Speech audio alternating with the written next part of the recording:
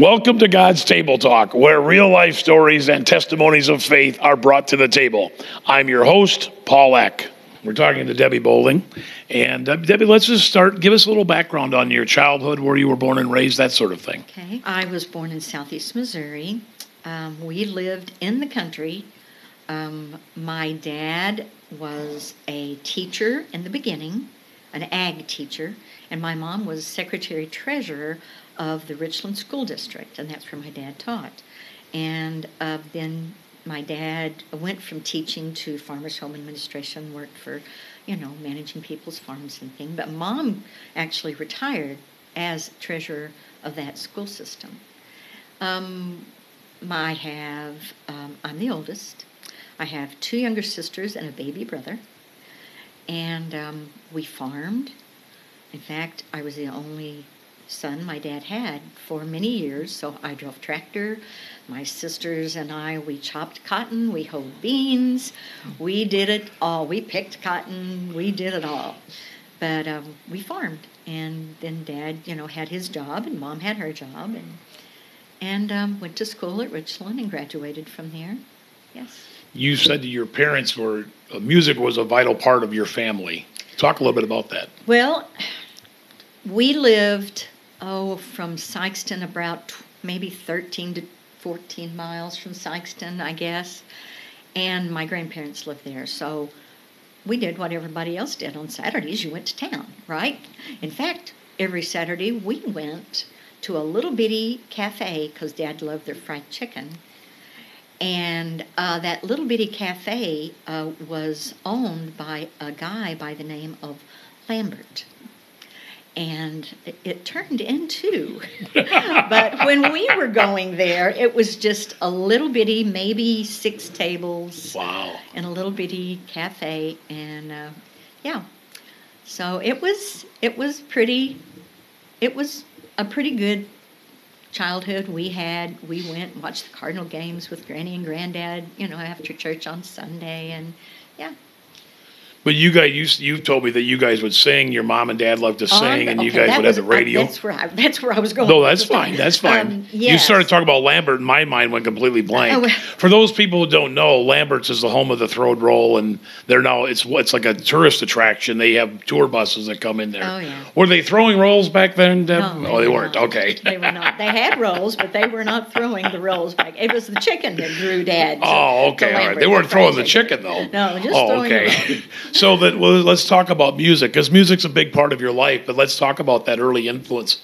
You and your mom and dad singing to the radio, I'm assuming, when you were going to Grandpa and Grandma's house. Not even to the radio. Oh, really? No, Dad, they would just start singing like Chattanooga Choo Choo and all the songs from way back when. And so we were right in the back seat, and we were joining right in.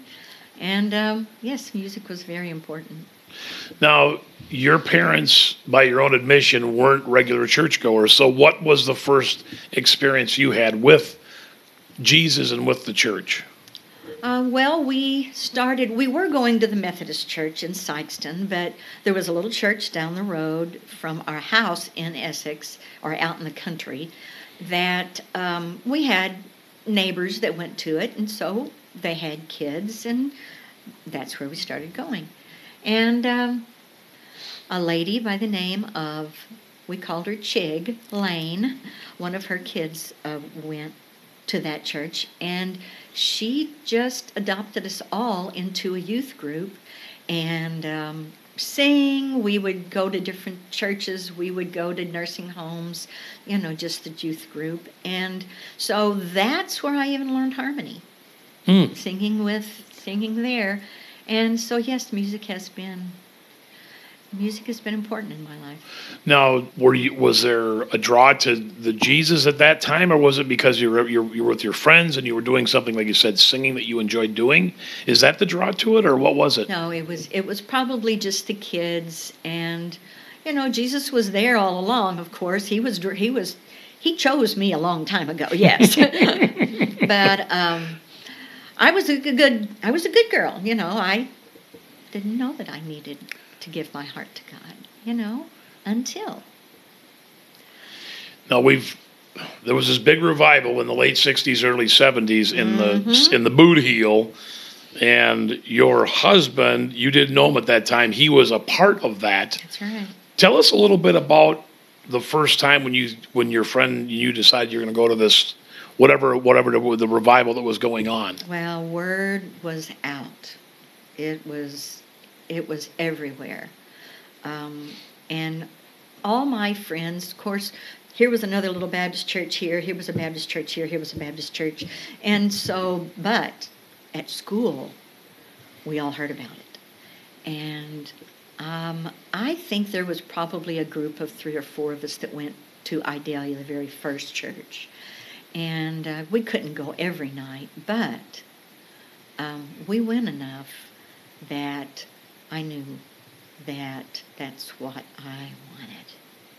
Yes. And you said that you were in school and couldn't wait for school to get out because you knew the night you were going to step forward and go to the altar. I knew. My heart was overflowing. And I knew beyond a shadow of a doubt that when I was in church that night, I was going to go to the altar, and I did. And I have never been the same. Now, your parents weren't regular goers. Did that change their attitude as far as what church was, or I remember going to my mom and dad's bedroom when I got home from church. They were in bed asleep, and I remember telling them that I had given my heart to God that night, and they weren't overly excited. It was like, "Are you?" I mean, they didn't say, "Are you sure that you want to do that?" But they just weren't positively sure that that's what was happening and what needed to happen in my life. I don't know. I can't question what their feelings were, but I do know that, and it was even after Terry and I were married. They were still going to church. It's not like they weren't. But when Terry and I got married, oh my goodness, they absolutely started with friends of theirs the same way that I did, and they absolutely went on fire also. So God just chooses when it's time, doesn't He? I mean, whether true. I had anything to do with them, I don't think I did really, but I do know that when Terry and I did start dating, my mom and dad never worried about us because we were in church Monday night, Tuesday night, Wednesday night, Thursday night, Friday night, and 3 times on Sunday, and we were there all the time. Were you singing along at that time too, or were you just going with Terry to No, it was at that time. It was an all boy. Okay. Yes, it was all boy. I did. After we were married, one of the boys went away to school, and I did fill in a little bit then. So then you and Terry got married. Explain. You're both Christians. Explain a little bit about the dynamics of a marriage that has where both they're pointed towards north, pointing towards God and Jesus. Well, we started going when we first got married to the little church that I went to and I grew up in because he was friends with one of the guys. In fact, Mike became a part of the group. One of the guys, Chiglane's son, became a part of. Now, isn't that God just kind of does that, doesn't He? So it was good. We were in church. We actually led the youth group at certain times. We were involved in the choir. Terry led the choir. We were very involved. And then we moved to Farmington, and his job, we worked full time. And there weren't any General Baptist churches in Farmington. And we didn't know what to do. So God took care of that in that we had our insurance with State Farm Insurance, and JL and Evelyn Seal were our insurance agents. And the store that Terry was managing, Janet Morgan worked at that store, and Gary Romine, Terry knew him from Gary sang or played in a gospel quartet down in Boot Hill, and we sang at the same things that that Gary and Gary lived up here, and Gary was going to that church. So, that's how we became Nazarene. Talk about you have two sons. You and Terry have two sons. They're fully grown. You have grandkids and stuff. Is it, I'm not sure if we can say it this way, is it easier raising sons when you're with a Christian mindset, or were there struggles along the way? I don't think I ever want to know the struggles that I don't know already. I have enough gray hair anyway. But I raised two sons that, were they in church? They were, but at that point in time, our boys wrestled, and it seemed like every weekend or every other weekend, we were not in church. We were at a wrestling match, so we probably weren't as involved back when they were in high school as we should have been. But God takes care of that too. Yeah. And as far as they knew that we were Christian parents, and they definitely appreciate it now. They know the marriage that we had, and they know the love that was in our home, and absolutely, it influenced them, I'm sure. Yeah. And that's interesting. You say they understand it now, because I think there's a lot of people that they think that what they're doing is fruitless, that they're taking their kids to church because their kids aren't responding, their kids aren't going to the altar, they don't seem to be getting it. But it's later on when you see the fruits of your labor. And I think you were there when David gave. Oh yes, I was. Yes. Yeah. At what was it called? That was the Promise Keepers in Kansas City. Yeah, yes. I remember that so clearly. It's one of my favorite stories of David, and hopefully one day I can interview him and he can tell that story, because it was an amazing story. Yeah. Well, it was pretty awesome when he called, and he said, "I'm changed. I'm absolutely changed." Yeah. So yes, even though you raise your children, they have to make decisions all their own, and and they will. Now I want to talk a little bit, because I think it's really cool. Well, you've been by your own admission, you've been healed twice. The second time, you don't really know what you're healed from. But let's talk about the first time. What had happened? You had done something to your shoulder. Tell that story, if you would, please. I had torn my rotator cuff, and it was ripped. And I couldn't have the surgery that the doctor said that he thought that I needed, because Jeff and Jenny were getting married, and I couldn't be without a shoulder and helping, So I just was in therapy, because I couldn't raise the arm very high, and come out of the therapy just in tears because they stretched that arm, and about that time, our youth group at church was going to NYC, Nazarene Youth Conference, right? Or conference, Yeah. I can't remember. And it was in Houston, Texas.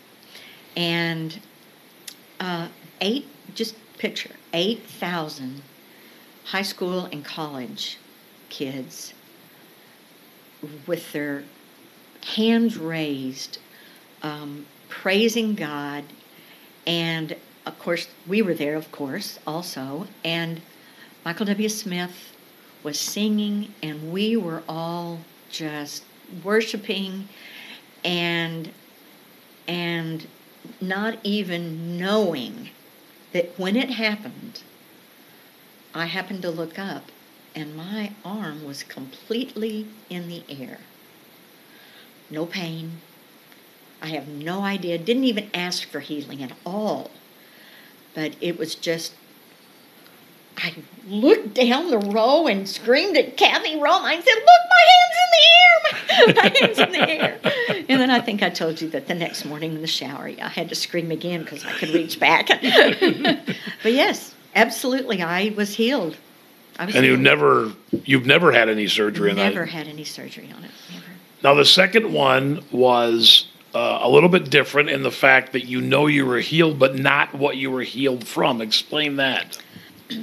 We were at a Bible study, and the Bible study was over, and Jim Allen was praying. He was leading the Bible study, and I was praying, and I felt a warmth, a heat, and it was going all the way up my body, my chest, all the way up. And at that point, I wasn't listening to Jim. I was going, Lord, what's going on? What is happening to me?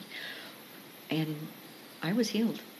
I have no idea what I was healed from, but I know beyond a shadow of a doubt that he healed me at that point of something. What makes you believe that? I mean, what is it about it that just the feeling of it, or what is it? You said I was healed from something. No, I just knew. I knew after it was all over. I knew. I didn't even say, Lord, was I healed? I knew I was healed. I knew that something went on inside my body that was not indigestion. It was, it wasn't any, it was nothing like that. And I've had hot flashes. I know what hot flashes feel like. It wasn't a hot flash. So I just knew. I knew God had done something inside of me that I had no control over. I know one of your great ministries that you love is children. I do. Where does that mean? You obviously have 2 kids, you have grandkids. Where does that love come from? Does it go back to the woman that you talked about, the little church? You kind of took all the teens in and... I never even would have thought that until you just said that. I don't know. I actually started to, because I was filling in for someone because they left or they couldn't do it anymore or whatever. And I was never a teacher. I did substitute a little bit, but after I got finished my college, but I was never a teacher, and didn't think of myself as being able to teach. But I learned just as much as those kids did in the very beginning. Will still do. Yes, my just filling in became a ministry, a passion. I love them. What do you get out of it? Which may be an odd question. Have you seen those kids come and hug me? Have you seen them anxious to get out of there and go downstairs? And if you could hear, we're studying David. This is our last lesson. So I go in today and I say, okay, who have we been studying? And David. Okay, well, who was that king? What was his name? Saul. Okay, well, what was this last lesson about? Where was David? They remember it all. Henry, all of them. It's just amazing. And I've always heard that about the age that I'm teaching right now is where they absorb the most. So they're going to absorb Bible stories. They're going to know. How tough was the last year with COVID, you not being able to do that and not be able to interact on a personal level with those kids? I was sending their parents through Messenger, either Superbook, episodes or VeggieTales episodes, and then I would send the kids envelopes with all kinds of crafty, stuff, little crosses, stickers, whatever, on a weekly basis. And it was just, I didn't want them to feel like we deserted them. You know what I mean? Mm-hmm. And I didn't want them to feel like that God's not still in it. So we did the best we could. It was hard. So since you were about 16 or 17 years old, when you stepped forward and became a believer, have you ever doubted God? Oh, no. Never doubted God. I've questioned why he would maybe allow some things to happen. But I've never doubted God. I've never doubted that I made the wrong decision. No. Does he ever give you an answer as to why certain things happen? We're talking about some tragic things that have happened that you've had to deal with, whether it was in your own family or in people that you're close to. No, but he gives me devotions the day that I need them that tells me that waiting, how to wait, how to hope, how to trust. So, do I have I ever had an answer to a prayer? Every day, I would say yes. I get an answer to a prayer, but I just think that one of the things that here, let me back up a little bit. Okay. One of the things that I think that he gave me was a spirit of peace. And I've been told that by other people that they see that in me, that they see a spirit of peace in me. Okay? The job that I have, that I've had for 40-something years, I have been in a situation in an area, in an office, with Christian girls, with Christian ladies that have even encouraged me more. So God has put me exactly where he knew I needed to be in my ministry and in my office, in the work, in the family that I need to be in my wonderful, wonderful husband that has been my rock. No, he said the same thing about you. Well, I know, but he's confused. How important is prayer in your life? Well, it's talking to God. I mean, you don't want to go a day without talking to God. You want him to, first thing in the morning, open your eyes and say, okay, oh, here we go. What can you teach me today, God? What can you teach me today? So, yeah, it's absolutely important. And I think I'm a little known for that at the office because I have over and over had people call me, even after maybe they leave the company, they will call me and say, would you pray? Would you pray? And I have stickers, little Post-it notes, pray for, Murdoch's husband. Right now, there's still stickers. In fact, we had a pharmacist come in one time and interview at our office. And my office was right outside the door of my boss, and that's where she was going into, so she had to wait. And she told me later that one of the reasons she took the job was because of my prayer notes, that she wanted to be, she wanted to be in that situation. And believe it or not,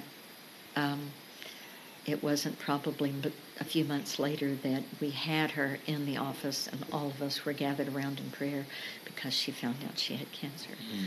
So we all gathered around and we prayed. So prayer is not only important in the church, in my home, it's my office too, wherever yeah.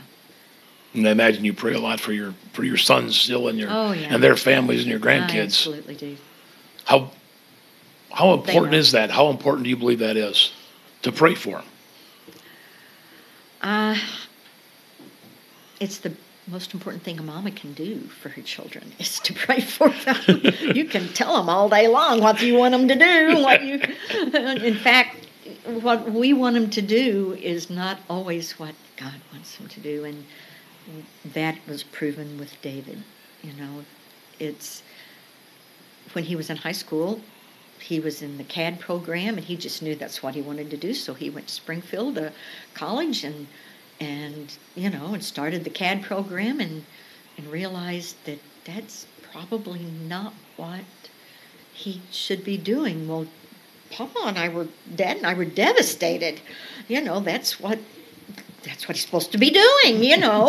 But if that's what he was supposed to be doing, if that's what he would have done, he would not be where he is right now and in the position that he's in right now. So, goodness gracious, God can change our minds, or children's minds, and no matter what we think is best for them.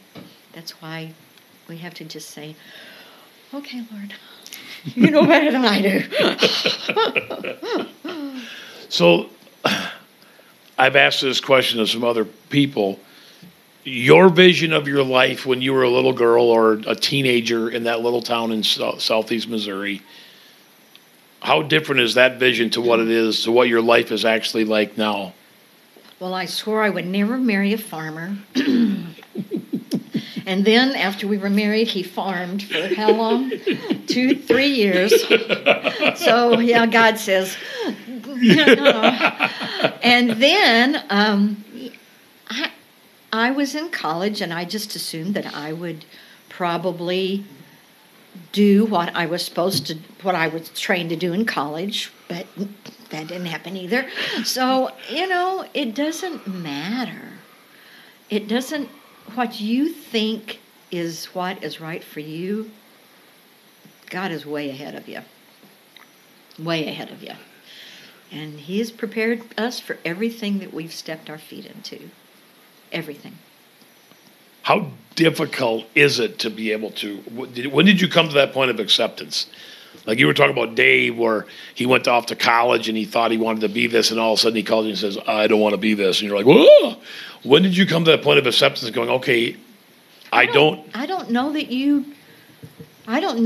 do come to an acceptance. You just come to realize that God's got it, and little me, there's nothing that I can do to change God's mind, and I want my kids to be in His will no matter what, because goodness gracious, there's nothing that they can do that is more important than what God has planned for them. I mean, that doesn't mean that they have to preach. That doesn't mean that they even have to sing in church, or be a member of the praise team. It doesn't, but where God leads them is where they need to be. And we are blessed that we have them in the church that we are now. But Terry and I both know that we have very talented sons, and that if God calls them somewhere else, we've already given them to God, and we came to church. Nobody was even in church, and we went down on the altar and we gave them. Don't make me cry. And we said, Lord, you know where they need to be. So now, do you feel you have a mission here from here on out, whether that means when your life comes to an end or when the rapture happens? Do you feel like you have a mission? Would you share it? Keep on keeping on. I have kids, but I have the kids at church, but I also think that I could possibly raise up some other teachers that would be able to carry on and probably be more active with the kids, like taking them maybe more places and all. So I feel like that God has already, He's put me where I needed to be for a place and time, and that there is probably a time when someone else probably needs to step right in, and we have an amazing group of people that could do it right now. In fact, Caitlin, she came in with me again today. They're back from COVID, and the kids are back. And before COVID, she had told me that she wanted to possibly help. And we had been praying. I had been praying for that, and God just brought her, and she came up to me and said it, and it was like, yep, you got this, God. So we don't know, but I know that if He wants me, wherever He wants me, I think He'll tell me. He'll show me. So now faith, hope, and love abide, these three. But the greatest of these is love. 1 Corinthians chapter 13, verse 13. Thank you for tuning in to God's Table Talk. Remember, you can listen to the podcast on Apple, Spotify, and Anchor, and you can watch the full interview on YouTube. I'm your host, Paul Eck. Be blessed, but more importantly, be a blessing.